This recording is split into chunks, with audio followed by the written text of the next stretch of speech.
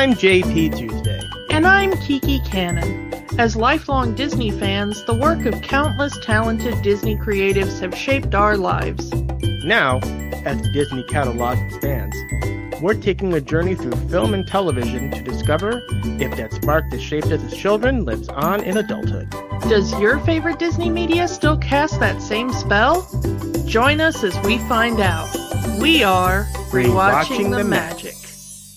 Knock knock, Avon calling, Kiki.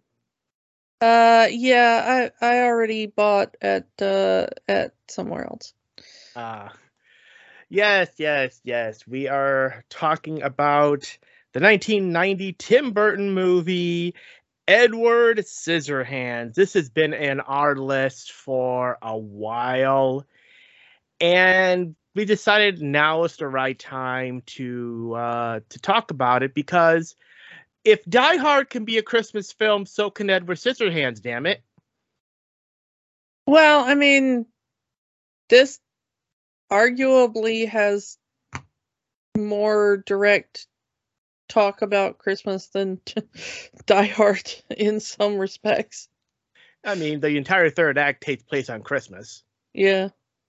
And this movie came out on Christmas, 1990. So, yeah, and the opening logo with the Fox logo is covered in snow. So, yeah, they were marketing this as a Christmas movie. I'm counting it as a Christmas movie. It's always been a Christmas movie to me. Yep. You know, it's another Tim Burton movie where you have an outsider character just trying to fit in with a, quote, normal family, and shenanigans ensue, which is a lot of the early Tim Burton movies. I mean, honestly, it's even some of the later Tim Burton movies too. If you take away the remakes, I would say. Yeah. The thing is that this was... Tim Burton really became the golden boy when Batman hit it big. Mm-hmm. We've talked so much about how, with the exception of the Christopher Reeve Superman movie, that superhero films just were not sellers. You know, nobody expected them to do well. And then Tim Burton got a hold of Batman, and that was, you know, that's like 1989, and it just goes huge. Mm-hmm. That was the biggest thing ever right then. And then every other studio tried to do their own comic book movie to varying degrees of success, including Disney. Yeah. And, you know, we talked about this a lot when we have talked about MCU stuff, and, you know, go back and listen to Iron Man, and we kind of go through the whole shebang about it. But,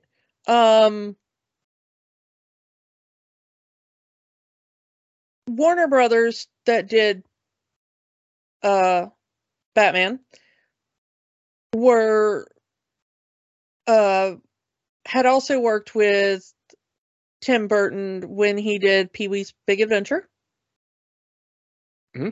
And so that was two really good, solid movies he had done for them, back to back. He had also Beetlejuice. He also done Beetlejuice for them, yeah. And that was a hit, but kind of lesser of the hits in there, because Pee-wee and Batman, of course, are both known properties. Beetlejuice was a new invention, you know. Now it's a musical. And now it's a musical. But the the thing is that they were telling Tim Burton, like, hey, what do you want to do next? We'll greenlight whatever. You've just done 3 big movies for us. And he was like, I want to do a movie about a weird kind of Frankenstein monster dude with scissors for hands. And they were like, that's a little too weird for us. And they were like, maybe see where you can chop that around and come back to us with your next idea. So this was the movie that proved a little too weird for Warner Brothers. After having done Pee-wee's Big Adventure, Beetlejuice, and Tim Burton's Batman, all of which are very strange films. Mm-hmm. This was the movie that kind of made them go, yeah, little too weird, pass. Fortunately for everyone and this podcast, it ended up at Fox. Yay! Yep, and now Disney owns this movie. And now Disney. Although right now it is currently streaming on Max, which is part of the Warner Brother Discovery line, but it's still it was a Fox thing. For now, it's there for now. Yeah, who knows? I'm sure that after whatever streaming contract they have runs out, because it seems that right now Max has most of the Tim Burton stuff. Yeah. So I think that they probably just had a contract to bulk stream a lot of the Tim Burton stuff, and it just hasn't run out yet. Anyway, Warner Brothers was like, yeah, don't go over to Fox and make that weirdo movie. Come back to us and make, Batman and Beetlejuice 2 and, whatever you want, just not that weirdo scissor guy movie. And Tim Burton was like, no, I really want to make the scissor guy movie. Because apparently this one was like, he had created it as a kid. And he really had spent like years wanting to make this film.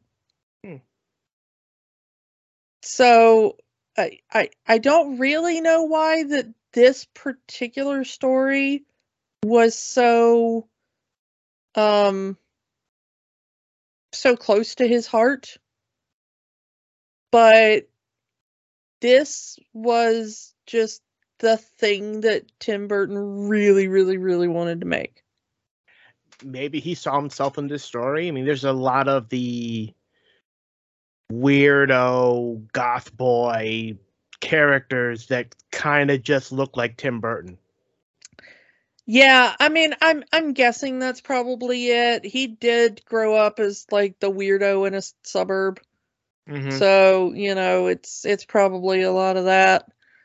And you get your typical like jock bully kind of thing. Mm-hmm. So maybe that's from his childhood too. But it's fine. Mm-hmm. I absolutely loved this movie growing up. I don't know what I lost this a lot. I mean, I own this movie, so when we decided to do this, I just watched my copy of the movie. Yeah, I think I had it on VHS and I never upgraded to the DVD. So, that's on me. That's on me. So I needed to go to the other place for streaming, but yeah. This is the first time that Tim Burton would work with Johnny Depp. Wouldn't be the last. Yeah, definitely not the last. But Johnny Depp at this point in time was primarily known as a teen idol because he was mostly known for 21 Jump Street. He had just done Crybaby. Yeah, he had just done Crybaby, which is, it's off the beaten track, but his character in there was very much like an Elvis sort of character. Greaser guy, yeah. Yeah, I mean, it's not a weirdo character. It was for a weirdo director, of course. Mm-hmm. But it was very much in line of the, sexy teen idol kind of bad boy. Yeah, bad boy kind of thing. But yeah, most people knew Johnny Depp for 21 Jump Street at this point in time. Mm-hmm. He was not known for being Johnny Depp, the actor that takes the weird roles. Mm-hmm.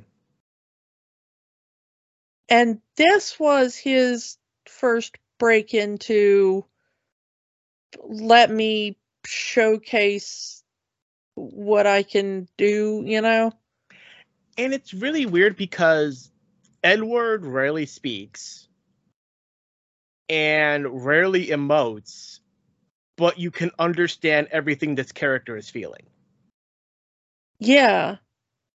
The movie really depends on that chemistry between the two leads. Winona Ryder. Yeah, between Winona Ryder and Johnny Depp. They were actually a couple in real life at the time that this was filmed. So that probably helped.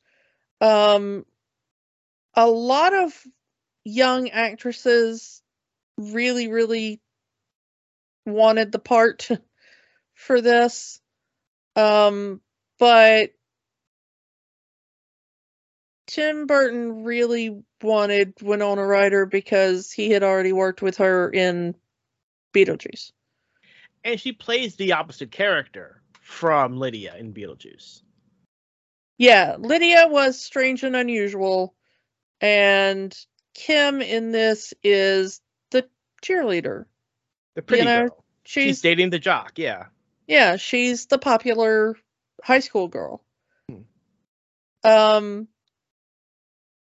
Which was not Winona Ryder's forte, I think we can say, as far as how she was cast in a lot of things at the time. So, playing slightly against the type she would normally be cast in. I mean, she had just done Heathers the previous year. Yeah, and she was kind of a weirdo in Heathers. Yeah, I think it's safe to say. But there's a lot of people in this that are cast against type. Like, I mean, Anthony Michael Hall shows up as the jock villain. And he was just in Breakfast Club. Yeah, I mean, this is the supreme nerd of the 80s. 16 Candles, Breakfast Club, Weird Science. Yeah. He is the supreme nerd of John Hughes films. And suddenly here he is as the jock. The bully jock. The a-hole boyfriend. And let me tell you, if you grew up at the time we did, and you were used to seeing Anthony Michael Hall as the nerdy, beat-up kid in the John Hughes movies, and then you're like, oh, let's watch this weird gothic movie about Scissorhand guy, And Anthony Michael Hall shows up as the bully football player. Yeah, I mean, if you're going into this movie knowing nothing about the movie other than Johnny Depp, Anthony Michael Hall, one plays a weird guy and one plays a jock, you're going to get the two actors flipped. Oh, I didn't even know Anthony Michael Hall was in this movie until I turned on this movie and I saw his name in the credits and I went, "Oh, I like Anthony Michael Hall. He's going to be fun." And no, not fun at all. I mean, good actor, good character, you know, he does it well, but like this is brain melting casting if you are a kid in 1990 who has just watched John Hughes movies. Yeah. You know, like um and like Kathy Baker who plays Joyce, the oversexed housewife who keeps trying to seduce all the men. Mhm. That was not her type at all. Like everything else she had been in, she was a very kind of straight-laced, you know, professional woman. And so this part in here where she was just like the town hussy, you know, Mhm. that was not what you're expecting from her, you know? Mhm. So there's a lot of them in here that you're just like, wait a minute, why are you playing this character? Tim Burton saw something in these actors, I guess, wanted them to play against type. Yeah, and the interesting thing is especially about Anthony Michael Hall is as he got older, he kind of did become like a low-key Jim Bro. Like just the guy, you know? Mhm. Like he kind of became the cool guy sort of, you know. I Maybe don't he know got how to. tired of maybe he got tired of playing nerds. I mean, it's not like I don't think it was a professional thing. I think that's just who he is. Mm. I don't think he was ever a nerd. I think he was just kind of skinny and nerdy looking. So he Like, bulked up. yeah, I mean, I think he just, you know, he wanted to be, you know, He wanted different roles. He wanted a different look for himself. It happens. yeah. But if you see him now, like he kind of just always, you know, he wears like leather jackets and he hits the gym and Mhm. like all that kind of stuff, you know. Like Mhm. um so it is kind of funny, but um yeah, so other than just kind of the casting being all weird and against type, there is one person who's playing exactly their type, and that was that the role of the inventor that creates Edward was specifically written for Vincent Price. They were The, hoping to get Vincent Price. the legend. This is his final major role in a film. Yeah, and I mean, of course, it wasn't intended to be that, No, but it just happened that he passed on. Um, I it's a few think years. before this even came out. No, it was 93. just Yeah. after. So, yeah. Uh, this movie is so sad with kind of what happens with that character, Mhm. and Vincent Price pulled that off so well Mhm. because you expect him to be, you know, you see Edward at the beginning and he is this rather menacing looking creature, And you're thinking, like, who would create such an awful thing? Mm-hmm. And then you discover kind of what was going on and how it all came together and how the inventor treated Edward. In the flashback scenes, the inventor is treating Edward like a son. Yeah, he's Teaching reading him. to him. Yeah, He's he's teaching him teaching how to him. teaching him etiquette, reading poetry to him, educating him the best way he can.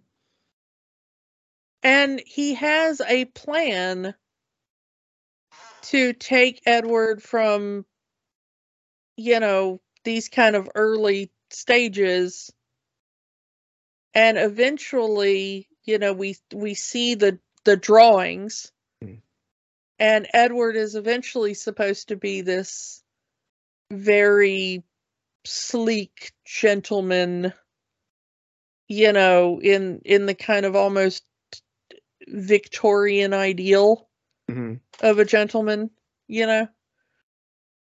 And so you do know that he had a plan and that he wants to make this creation and take him out into society. Like, he never meant for Edward to be alone in that mansion.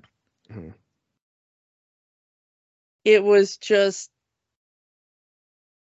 the unfortunate circumstance that he ended up, like, having a heart attack or whatever. It's weird because the flashback scene where the inventor dies is right as he's hugging Kim. So my thought was that he tried to hug his father and accidentally stabbed him. Well, no, I mean, you see that it's at Christmas, Mm-hmm. and the inventor says, I have a well, kid. it's not quite Christmas yet, but here I have this for you, and he brings out the hands that he's intending to attach to Edward to replace the scissors. And that is such a beautiful scene to me, of Edward gently caressing the hands and giving him a little kiss, and you can tell how happy he is. And then you see the heart attack start to hit the inventor, and Edward does not start to move until the inventor goes to fall backwards. And Edward, in trying to catch the inventor, ends up stabbing through the hands and destroying them. And then he knows that he's dead when he touches his face and accidentally cuts him. And, There's no the reaction. there's no reaction. And that's why he tells um Diane Wiest later that, He never woke up. his father never woke up. Yeah. Um but yeah, I mean, it's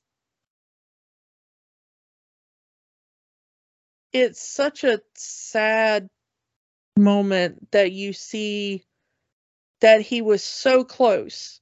Hmm. Like a couple of hours later, and he would have been a complete man. Like he would have had the hands Yeah. finished. But that whole bit with Edward remembering what it was like with his father, and Vincent Price is there's no malice in him. Mm-hmm. He's such a sweet, sweet man. What if Dr. Frankenstein actually loved his creation instead of detested it?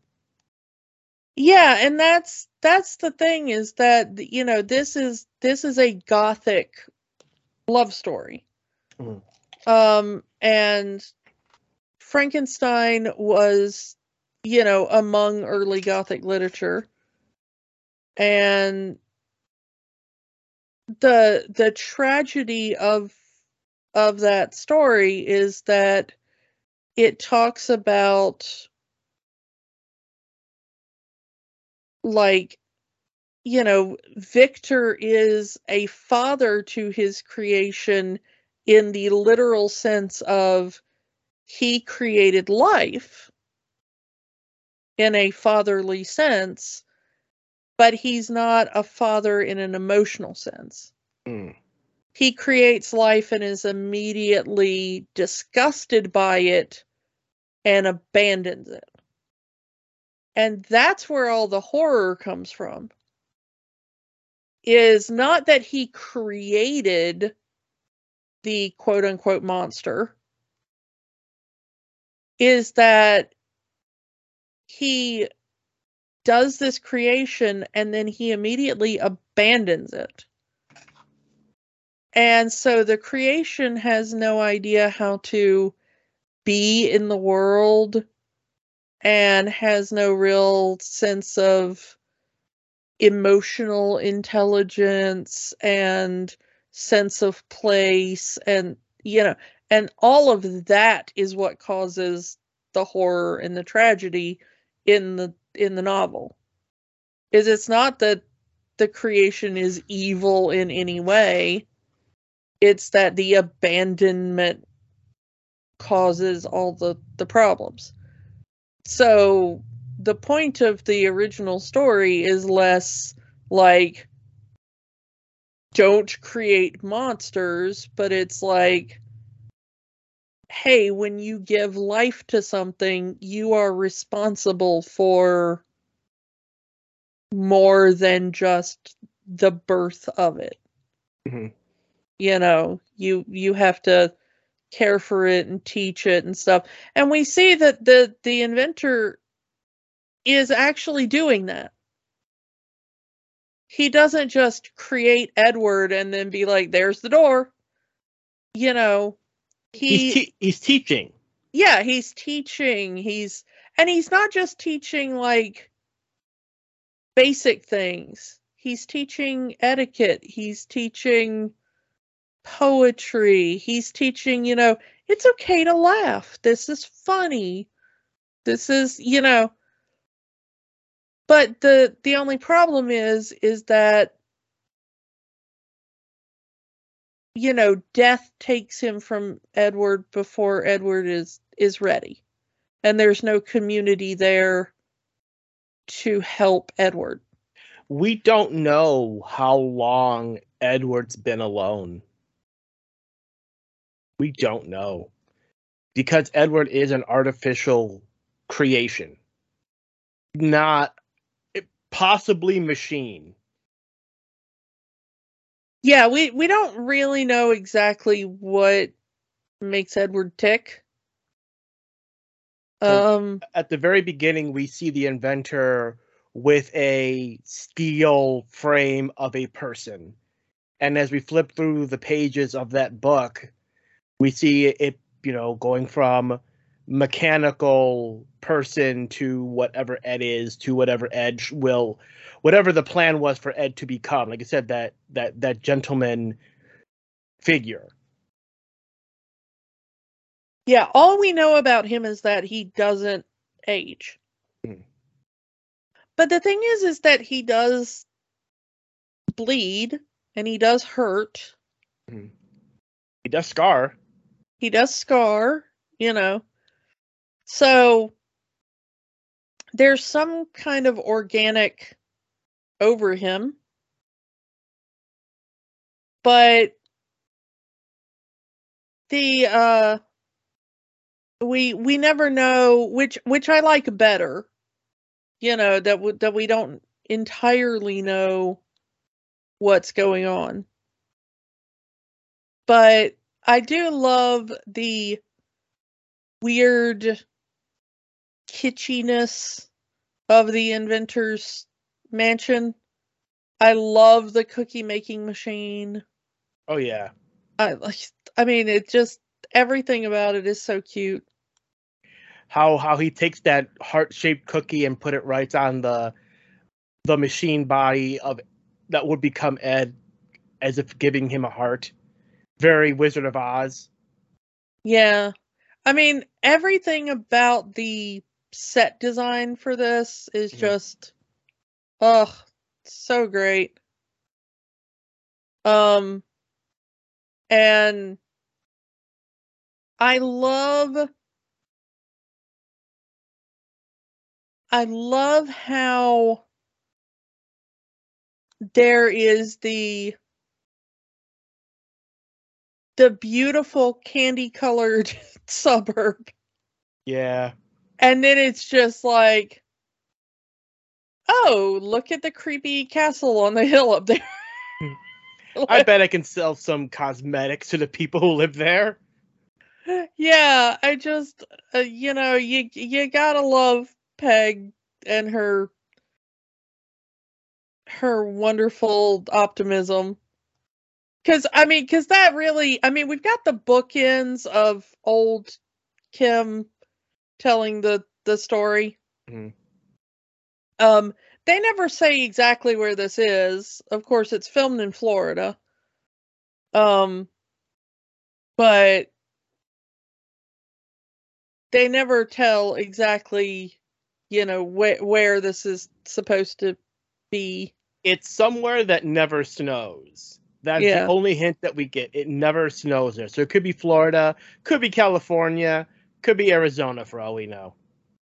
Yeah, well, I mean, the only thing we get is that you can see the ocean from it. So it's either West or East Coast. Yeah. So it's either Florida or California. Hmm. Take your pick. But it was filmed in Florida. They took over an entire part of a suburb, repainted it and everything to get that candy color stuff. But that other than the bookend thing of like, let me tell you why it snows and all that with Kim. Um, Starting out with Peg and her like, ding dong Avon calling, bit, and her going up and just failing to sell anything. Yeah, The all of one, her neighbors are tired of her trying to sell they're trying to sell her cosmetics to them. It's like I've never bought from you before. I'm not going to buy from you now. Yeah, but I'm going to keep trying. yeah, and I love her going and giving the demo to the teenager, and then the teenager's like, you don't actually think I have money, right? That's got to be my favorite one. Because I went to so many Avon things as a teenager, and I never knew why, like, like my aunts or like, you know, parents' friends or stuff would like invite me to these Avon parties. And they would always like make my face up and everything. They would be like, "Oh, this color looks perfect on you." And I would just look at them and I would be like, "I'm 14. I don't have a job. Like, where do you think I'm getting money from?" Like, thanks for inviting me to your party and putting goop on my face, but I I got like $2 in my pocket. You think that's buying your expensive ass lipstick? Like, Yeah.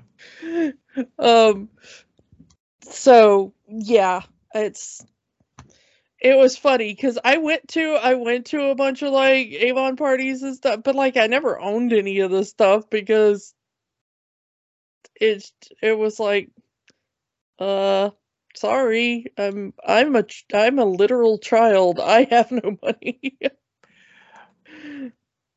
But I know she goes up there. I do like this transition because it looks very gothic horror type of castle. There's the wild grass in front of the gate and the dead trees outside of the gate. But once she passes through that gate, there's this beautiful, well kept garden and these grass sculptures. It's very beautiful. Again, it's very Wizard of Oz. But yeah, here is this weird looking pale man dressed in black with no one to care for him. And it just breaks Diane West's heart, Peg, as she's called in the movie, that she just takes this man in. You know, you're gonna live with me. You have no mother, you have no father, you're all alone here. I'm gonna take you to see my family. And a typical, I mean, Kiki, I assume you live in this kind of a neighborhood. Here is this married woman that everyone in the neighborhood knows, bringing home a strange-looking man, and the gossip patrol is out in full force. Every woman in town is calling, oh, hey, Peg's brought home a strange-looking man. He's brought home this weird guy. What's going on? What's this weird guy about? Yeah, I mean, it's this was definitely more common then. I feel like people don't care as much now. Hmm. But yeah, I think now everybody would be sitting in their homes and, you know, messaging each other. Yeah. This like I feel like this is some next door stuff or something, Yeah. now, but um yeah, I've lived in a lot of gossipy neighborhoods before. Um and this was when I watched this, I was like, oh yeah, I've known these women. Yeah, as soon as the day breaks for the next day, everyone in town is getting into their car to drive to Peg's house so they could see this weird man she's brought home. And it's very quick how the neighborhood comes to welcome Edward. Yes, he's a weird looking guy. He has scissors for hands. But he quickly shows that he has talent. Like he's able to show that he's the one that's been cutting these hedge sculptures that's been in the front of that Gothic castle at the beginning of the movie. And then now everyone in town wants their hedges to be cut by Edward. He shows that he can do more with his scissors than just cut hedges. He can groom a dog.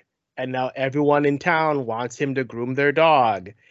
And now he has a talent for cutting hair. And now he's the town hairdresser or the neighborhood hairdresser.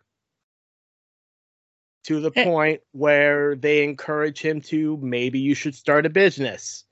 And he kind of goes, I mean, that's a good point of the story where he tries to start this hairdressing business, but because he technically does not exist, he was not born, he was created. There's no record of him anywhere. He can't get a loan to start his business.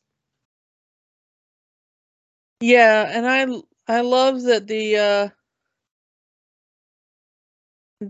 banker is all like, oh, just go get a social security number, go buy a car, go do all and he just says all these things like they're just the easiest thing in the world. Yeah. Like you can just go around the corner and get a social security number right then and there. Just buy a car without, again, you need information to buy the car, but you need the car to get the information. Huh. Yeah. The thing is that this is actually a problem in the real world Mm-hmm. in a way that you wouldn't think, where there are some people who um like they want to be so off the grid or whatever Mm-hmm. that they will do home births and then homeschool their children. And when their kids get like 18 and they want to go out on their own, they discover that their parents never filed a birth certificate for them. And as such, they don't have a social security number. And they were also never in public school. And a lot of them were never like taken to a doctor to get vaccinations or a checkup or anything. And so legally speaking, according to the government, they do not exist. And so they are like, this where I'm speaking from an American context here. They are technically American citizens that were born on American soil to American parents, but they have no proof of that because their parents never actually filed the correct paperwork. And usually this happens in like, insular religious communities or things like that. Mm-hmm. But like there's a whole group of people that, they hit 18 or 19 and they want to strike out on their own, or they want to go to college or something like that. And they discover that they can't get a job. They can't get an apartment. They can't, because according to the government, they do not exist, and it's through no fault of their own. Mm. So I actually kind of felt bad for Edward. It was a thing I never really thought of growing up because I was like, well, this is a fantasy movie and it's not like anybody would ever have this happen to them. But there are actual, like, real people who have this happen to them, and I feel so bad for that. So, knowing now, having read the stories of those people and listened to those people speak out on, like, how difficult it is to actually prove that you exist, at, like, 18 to 20, and you don't actually have a paper trail proving you exist, is such a weird, nightmarish situation. So I feel so bad for Edward when I see this now as an adult, knowing the context. When the guy's like, hey, just pop over there and get a social security number and a apartment, buy a car and stuff, easy peasy, and then come back and we'll give you all the money you want for your business. Like, it really does not work like that. But I really like the way that it shows the exploitation of Edward. Like, Peg really does want to just help. That is her initial point. Is she sees this guy that she thinks needs help. And she brings him home without thinking about the consequences. And everyone else in the neighborhood wants to exploit him in some way or another. And Peg just seems completely naive about everything. And it spirals so out of her control. And I think the best thing about it is when Edward ends up on the TV show. Yeah.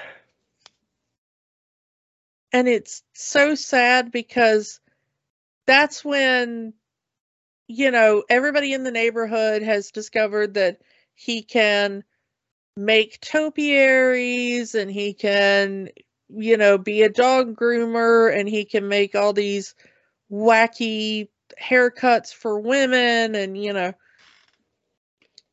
and so it ends up on like a local TV program, and this one woman in the audience asks, like, hey, would he like to see a surgeon that she thinks could help? And he was like, oh yes, I'd love to talk to him. And then somebody else says, but if you if you get your hands fixed, you'll be just like everybody else. And he's like, yeah, I know. And they're like, but then you won't be special. And, you know, they are saying the quiet part loud, but not in so many words. You will no longer be unique. You will no longer be of use. And you will no longer be interesting to us. Yeah. You know, you wouldn't be on TV today if you were a dude with regular hands. Which he's fine with. He just wants to be a dude, a regular dude. Yeah, and that's the thing, is that he doesn't want to be anybody's, you know, topic of interest. He wants to just be. Yeah, he just wants to be a guy. And it's so sad that they're like, okay, but nobody would talk to you or take interest in you or want to be your friend or anything. And I'm thinking, like, yeah, but that's on you, because Peg is the only one that comes to his defense. Of like, he'll always be special, even if he doesn't have scissors for hands. And I think that she's the only one that genuinely means it. Yeah. Because everybody in the audience is like, oh, isn't that nice? Yes, of course. He'll always be special. And it's in that way that people say, like, well, everybody's special in their own way. And you know they don't mean it. But right before this is the beginning of the end, because Kim and her boyfriend Jim have locked themselves out of, I assume it's Jim's house. Oh, no, it was Kim's house. Okay. Because she's rummaging through her purse for her keys, and she can't believe she lost her keys. And then Edward comes up, finding a new trick for his scissors in that he can pick locks. So he is able to open up the house front door with his scissors without damaging the lock or scratching anything, which plays into the downfall of Ed in this whole situation, in that Jim is getting insanely jealous over Edward, because Edward is, it's very obvious he kind of has a crush on Kim, and Kim is starting to, at first she kind of freaks out over Edward because he's pale faced, he's looking all weird, but then she gets to know the guy. Oh, he's actually a pretty nice guy, and she kind of starts to be friends with him, at least at the beginning. They start to be being friends, and Jim isn't having that. I mean, he laughs when Edward accidentally electrocutes himself when his scissors touch the microphone. He wants to get rid, for lack of a better term, get rid of the competition. So he sets up this situation to get Ed in trouble. They break into Jim's house to steal his father's van so they can go joyriding, only for the alarm system to kick in and lock Edward into the house. And then he gets arrested. Yeah, and Kim really does want to stay on site to explain to the police what happened. Because she is sort of a good egg. She's a little too... There's a little naivete in her too. Yeah, and Jim really is kind of an abusive and controlling boyfriend. And so he's the one that makes Jim convinces things. Jim convinces Kim to get Edward to break them into the house. To which he even says, I knew what house we were breaking into, I only did it because you asked me to. Yeah, because Jim tells Edward this whole story about like these people stole from me and I have to get the stuff back and all that kind of stuff when they're really just breaking into Jim's house because he wants to steal from his dad.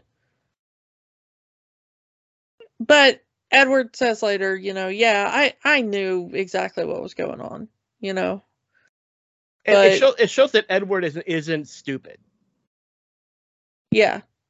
He may be a little, awkward, and he doesn't exactly know how to express himself, but he's not an idiot. He knew exactly what was going to happen, but he did it because Kim asked him to, and he would do anything for her.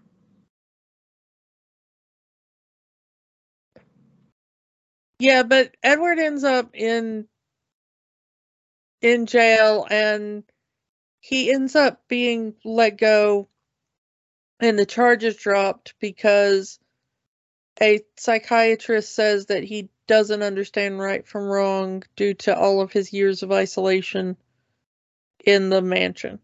Mm-hmm. And apparently Jim kind of convinced his dad to drop the charges because uh his dad thinks that Edward is mentally incapacitated in some way. Possibly because of that same psychiatrist. So, the problem comes when this becomes the thing that makes Kim break up with her boyfriend. Like you used him and you left him there, and because of you now everybody in the neighborhood Hates him. yeah, they hate him now. They're no longer letting him do jobs for them. They don't want him to open up a salon anymore. They, like, They're not even going to come to the annual Christmas party. yeah, the family always does a Christmas party, and everybody in the neighborhood comes, and now everybody in the neighborhood is like, oh yeah, we're gonna try to make it, but we've also have other obligations, and yeah, we'll try, and yeah. Yeah. But yeah, it's really sad, but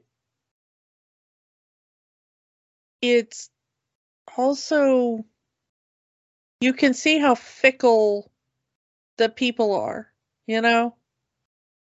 And we just said it. If he was a normal person, would this neighborhood even care about him? Probably not.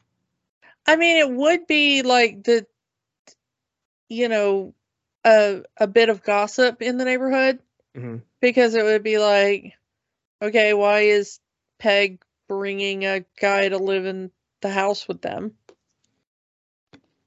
You know? Because I still think that Peg would take pity on him, Because he even was if alone, he yeah. was even if he was fully finished and had hands. She would just see a guy alone up there who is socially awkward and needs a family, and so I think that she would have still brought him down and tried to give him a family and get him settled in society and stuff.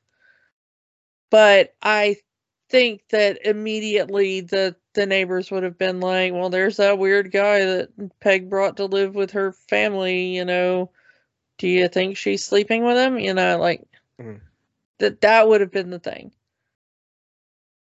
But I don't think that they would have like let him do odd jobs and tried to help him start a business, or But now that he's done something to cross a legal line, well, now we can pounce. In fact, the woman who throws herself at everybody, including Edward, is now changing her story that Edward possibly tried to rape her. Yeah, she's, we as the audience saw exactly what happened. She was throwing herself at him. Yeah. And he was very uncomfortable and did not want that to happen, but also did not understand how to reject her, which is why people say that the only yes is an enthusiastic yes. Like just saying like, well, they didn't say no is not enough. Mm-hmm. Because Edward is very definitely saying no in that scene, even though he doesn't say anything. He's not interested in her. He has his little crush on Kim. But also, I think he doesn't understand what she is doing. Possibly. There is a very strong possibility that Edward does not understand what sex is. I don't think his father had taught him that at that point. Yeah, I mean that is a very big possibility. Because after that scene, he is spared anything going further because the chair that they are in collapses. At which point he takes the opportunity to quickly leave. And he goes to the diner nearby where the family is waiting for him, and they say, how did it go?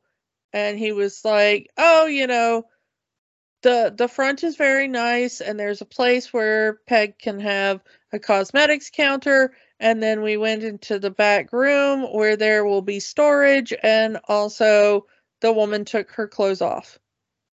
And the father, who is the densest person in the planet, just goes like, oh, that's nice. Well, I guess next you'll go to the bank and try to get a loan.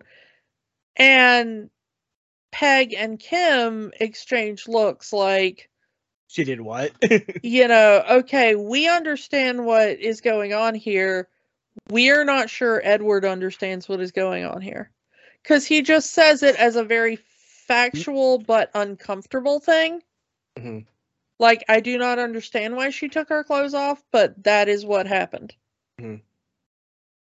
I do not understand the point of her taking her clothes off, but, So I always read that scene as like he was completely unaware of what she was attempting to do. He just knew it made him uncomfortable. The problem is that, you know, now then she tries to become the main character once everybody is like, well, I always had a bad feeling about him, and I always thought that he was going to rob somebody, and And then you have the one overly religious neighbor. I told you he was the devil. yeah. Um, that I love what he ends up doing to her when he like gives up on the neighborhood, and he goes and makes the topiary of the demon right outside her window. Mm-hmm. That's always been my favorite part of the movie. When he was like, he destroys everything in front of everybody else's house, but he goes and he gets a topiary in front of hers, and it's a demon face. With Um, lights, with the lights.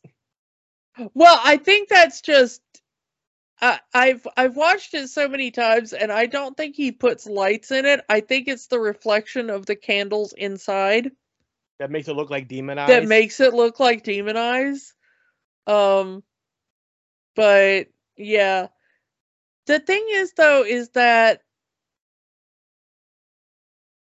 of course as they're waiting for the people who will never show up to the Christmas party, um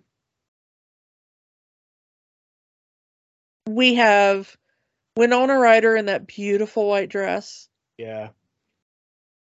And that is the first time we see snow, because we see the father up on the roof Putting up the Christmas decorations. putting Yeah. up the Christmas decorations and putting up the fake snow on the roof.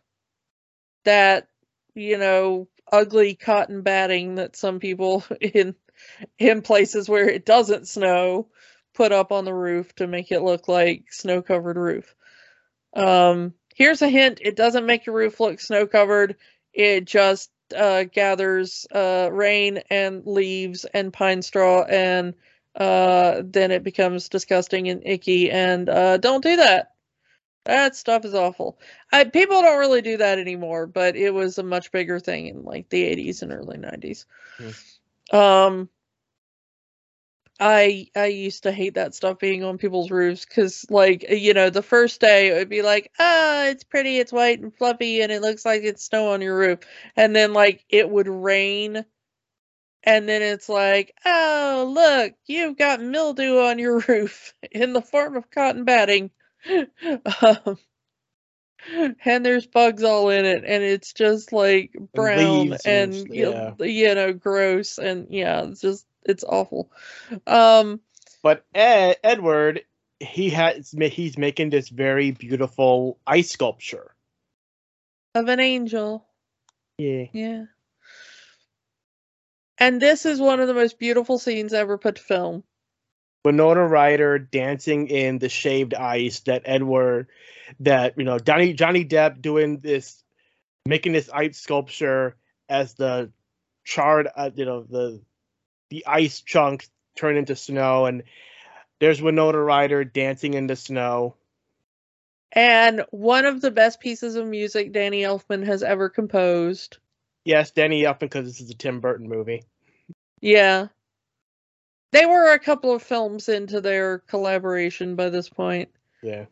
But that, like, choral piece and her in that white dress smiling, twirling around in the chunks of ice as it falls, and it just, everything about that is the most beautiful, magical bit of film,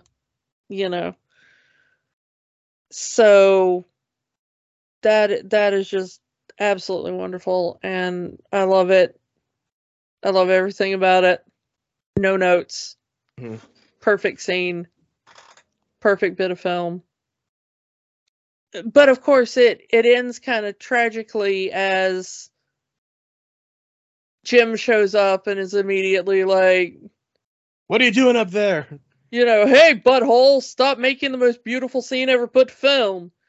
Which And causes Ed to kind of drop his hand, and Kim has her hands up in the snow, and Edward accidentally cuts Kim's hand. yeah. And as we find out later, it is an incredibly superficial cut. Because Peg cleans her up and she's like, "Oh, look, it's nothing," and It's only a flesh wound. Yeah, it's only a flesh wound. It appears to be just a tiny little nick, and it's fine. And all, But Jim is using this as an excuse to beat up Edward, because he's been waiting for an excuse this entire movie. And so they have a little tussle, and Kim goes like, "Go away. I've broken up with you. I don't love you anymore. Leave." And Jim leaves and goes off and gets drunk with his buddy in the back of his buddy's, like, awful flame painted van.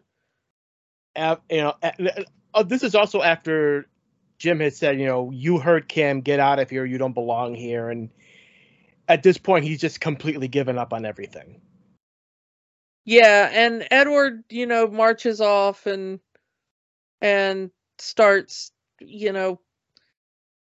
popping tires on cars and tearing down all the topiary, and, carving, demon topiary in front of the religious lady's house. Chopping his clothes off with his scissors because this whole being human thing hasn't worked out for him.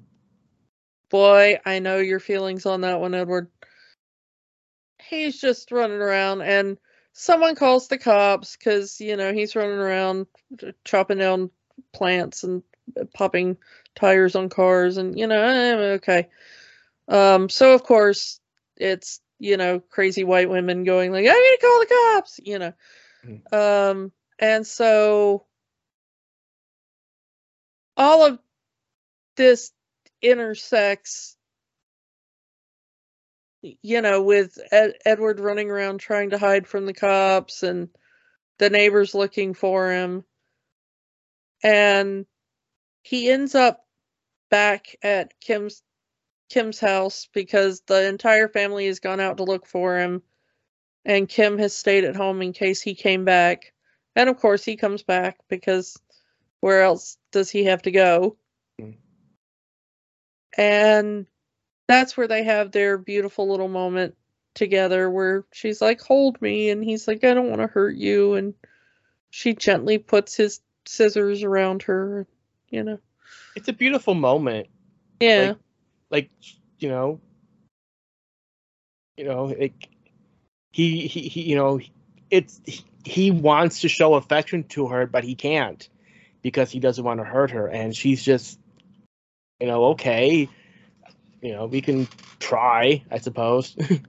Yeah. But the thing is like, it's one of those things, and of course it's a gothic romance. Mm-hmm. So they both know it will never work. Mm-hmm. But as he's standing there holding her and remembering the day his father died and all that kind of stuff, he looks and he sees the swerving van because drunk driver, coming down the road, and he sees Kim's little brother crossing the road and about to be hit by the van. So he plays hero, tries to pushes him out of the way, and accidentally cuts little Kevin here. But again, it's just a tiny superficial nick. It's not, he doesn't actually really injure Kevin, but Kevin is scared because he just almost got ran over by a car. Yeah, he's just crossing the street, and then all of a sudden he's, sees headlights, and then he gets tackled, and then all of a sudden something cuts his face, and, Edward's over him being like, hey, I'm scared, and, like, are you okay? And, and then there are neighbors around being like, get off of him, and, like, he's like the 8-year-old boy or whatever, he's going to be terrified. And yeah, this really gets the town against Edward and just gives Jim more of an excuse to start just punching him in the face. Yeah, but of course, Edward fights back at this point because he, like all of us, has had enough of Jim. Mm-hmm. And he ends up slicing Jim's arm in self-defense. And Jim is like, no, screw that. You're a monster and whatever. And Kim does the only thing she can do, and she tells him, like, run back to the mansion. It's the only place you might be safe. Which gets us to our big final scene in the mansion. Yeah. Can we, this is one of the few times I will say shout out to the cop. Because the cop definitely tries to do Edward a solid. Yeah, he's not here. Go home. Well, he fires his gun into the air and tries to make people think that he killed Edward. But the only problem is that Jim doesn't buy it and goes into, Kim goes in to make sure, because she's like, I have to see if he's really dead or not. And so she finds Edward alive, and then she's like, don't worry about it. Everybody thinks you're dead. And then Jim shows up with a gun, which, where did he get a gun? And then I remember America, so where couldn't he have gotten a gun? And Jim's like, no, no, no, I didn't believe you were dead. I came here to make absolutely sure you're going to be dead. And then, as he's as Jim is on top of Edward, pounding him, Kim You does... want to rephrase that? Yeah. Let me rephrase this, because this is not that kind of movie. So yeah, Jim tackles Edward and starts punching him in the face, and then Kim just carries a loose piece of the ceiling that fell, knocks Jim off, grabs Edward's arm and says, "Leave or I'll kill you myself." Which, good for her. She has had enough of his BS. You are not going to hurt my friend. Yeah. And he slaps her and pushes her off, like, totally. And that's the final straw. He hurt him. I mean, first of all, we do not hurt Winona Ryder. She is a treasure. You leave Winona Ryder alone. So, Edward does the only thing Edward knows how to do, and he stabs that boy in the stomach and shoves him out a window. Proper Disney death. Only we have a body, we have blood. Yeah, and apparently Tim Burton got a lot of flack for that. Like, the fact that Jim actually died.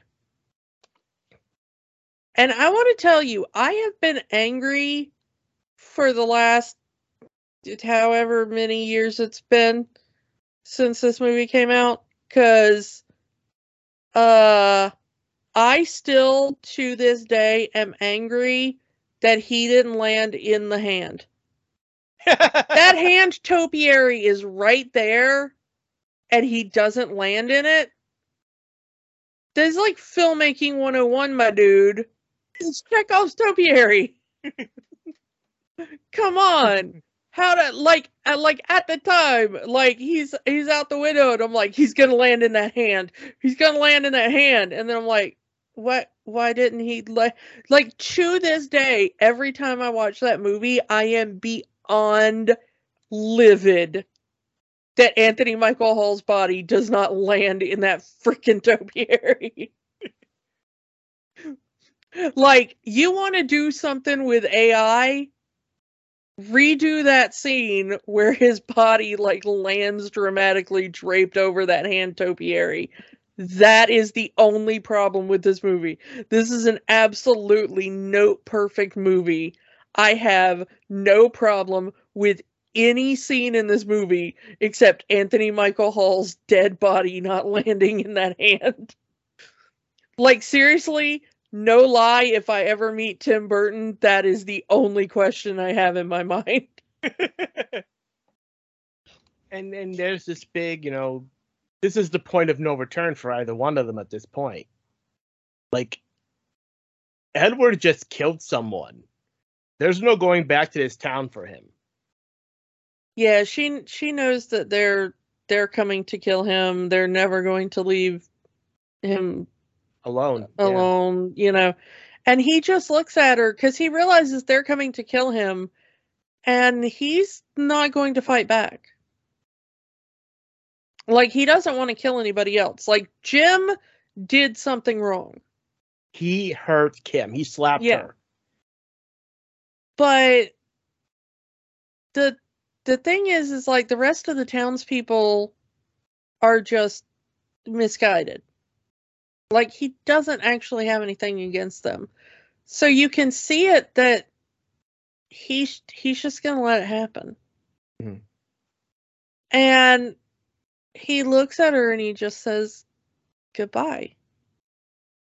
because he knows that this is the end. And as long as she's safe, that he's okay. going to let it happen. Mm-hmm. And the thing about it that just, I think that that's the thing that gets me, Mm-hmm. is that he's like, okay, you're safe now, because I know that the townspeople won't hurt you.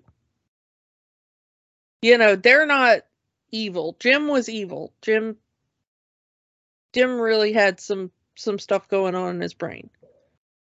The rest of the people are just weird gossips and whatever, you know? Mm-hmm. And now that they've seen he's killed someone, whether or not they just drag him to the police or whether or not they take vengeance there, that's it for Edward. Mm-hmm. You know, he's not gonna be very long for the earth, you know? And so, you know, he's saying his goodbye while he can. But I do like that Kim is a bit smarter. Yep, she hugs him, tells him that she loves him, runs downstairs, grabs They have one. that little kiss, which Yeah, I love. yeah. She runs downstairs, grabs one of Edward's spare claws scissors from the inventor's workbench, and says, "Edward's dead." The roof caved in on him, which we saw the caved in roof. It fell on Edward. He's dead, and it happened right after he killed Jim. They killed each other. Yeah. And I love that she goes, you can go look, but, you know, You're not going to find here's anything. a hand. Because even if they did go up there, they would see the collapsed roof. They would see the gun. Yeah. So they could probably put it together. He shot the roof. The roof caved in. He stabbed him as when it was happening. You know, there's which yeah, smart on Kim for grabbing that extra scissor hand and saying, yeah, he's dead. And look, I got his hand. I like that the townsfolk are not very perceptive, because if you actually look, it is a similar hand to Edward's, but it's like an earlier model or something. A prototype at best. Yeah, it's something like that. Or maybe it's from a different machine, because you know the inventor got the idea for Edward from like a chopping machine that was in the kitchen tools or whatever. And but also it's just like covered in cobwebs and rust and stuff. um and there's no blood on it, which, like, if he'd have just stabbed Anthony Michael Hall, like, there'd probably be blood on it, you know, like if they'd been fighting. Mm-hmm. Because he had cut several people that night. You know, he'd cut Kevin, he'd cut Anthony Michael Hall, he'd cut Kim, you know. So it's covered in cobwebs and rust. There's no blood on it. There's no, you know. And it's a slightly different model. And I love that they're just like, yeah, well, okay, whatever. She's got a thing, and like maybe it's dark and they're just not paying close enough attention or whatever. But They don't care. They just wanted a show, and as soon as the show's over, they all left. Yeah, and so they all leave, and they're like, yeah, whatever. I guess he's dead. But also, the other thing that gets me is that the entire town's like, yeah, whatever. Scissor Guy's dead. Everybody back home. Okay, but fast forward to a year later, and it's roughly Christmas time, and it starts quote unquote snowing. Except we see what the snow looks like from the town's perspective, which is just this like plume of ice snow stuff emanating from the mansion on the mountain. Like, I know that we're being told this story from Winona Ryder's perspective As an old as an grandmother. old woman. Mhm.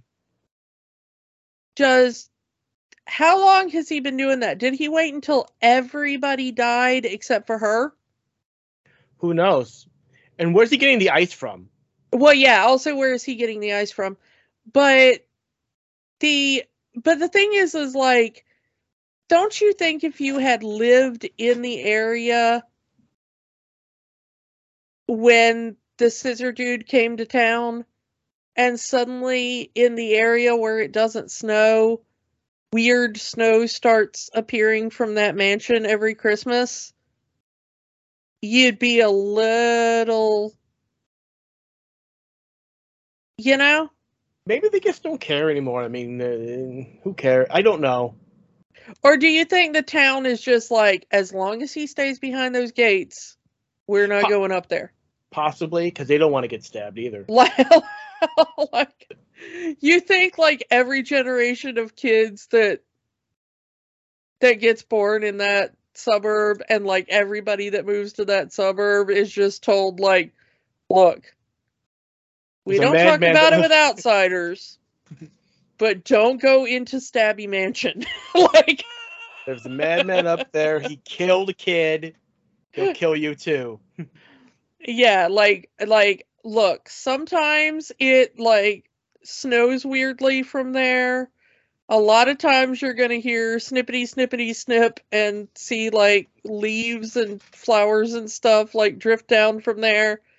Just don't go in there. Don't try to peer into the gates. Don't like just give that place a wide berth, okay? Weird goth Johnny Depp lives in there.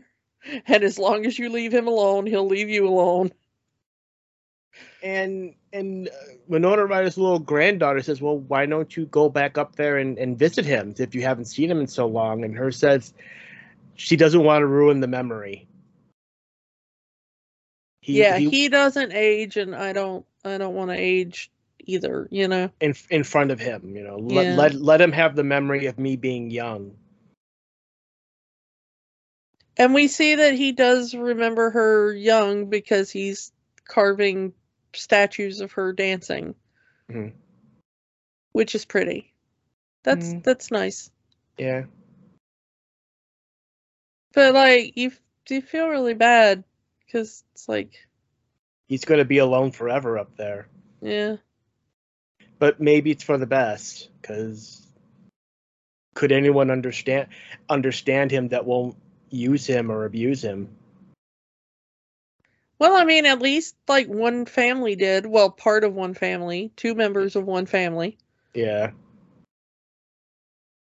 Because I don't think the little boy really cared either way. he just wanted something cool to show and tell. Yeah, and the father was just the worst. Yeah.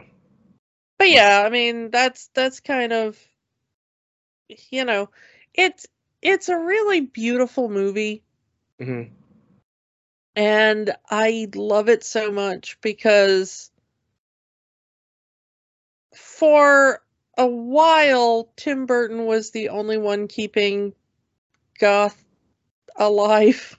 I think in mainstream American film. Now we've got Guillermo del Toro, Yeah. which is an upgrade. I'm gonna say it. I said what I said. Um, I mean, Tim Burton was good at the beginning, but then I think he got a little too up his own rear end. Smoking too much of his own supply. Yeah, and so I think he's kind of lost it. Ironically, this under this film understands the point of the Addams Family better than Wednesday did. I'm not kidding. This is, you know, the rather normal, sane, but goth looking aesthetic in the middle of the suburbia is the weird and frightening place. Hmm. And that's honestly what Addams Family has always been about. So it's weird how he nailed basically Addams Family here,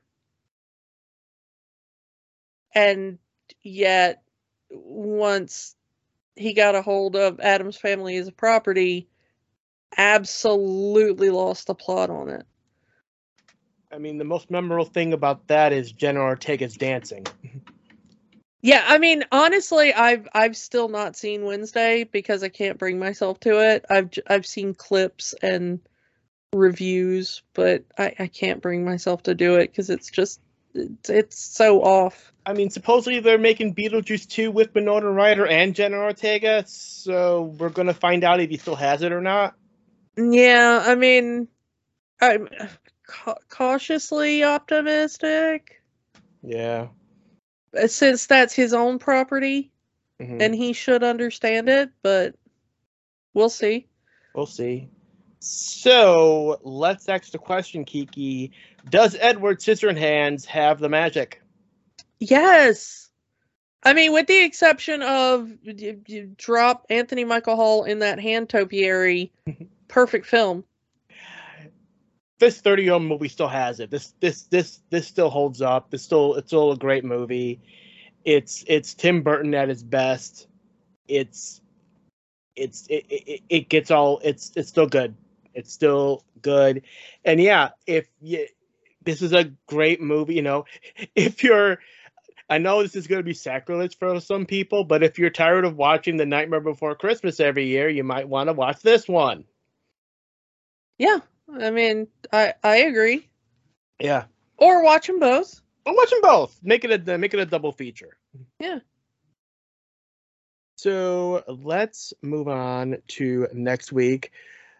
What better way to celebrate the holiday season than Charlie Brown, Snoopy, and the Peanuts gang? Unfortunately, all of those movies are property of Apple TV now, except for one. And we will be reviewing that one movie next week. It's the only movie that was made by 20th Century Fox. It's the only one that Disney owns. The Peanuts movie from 2015.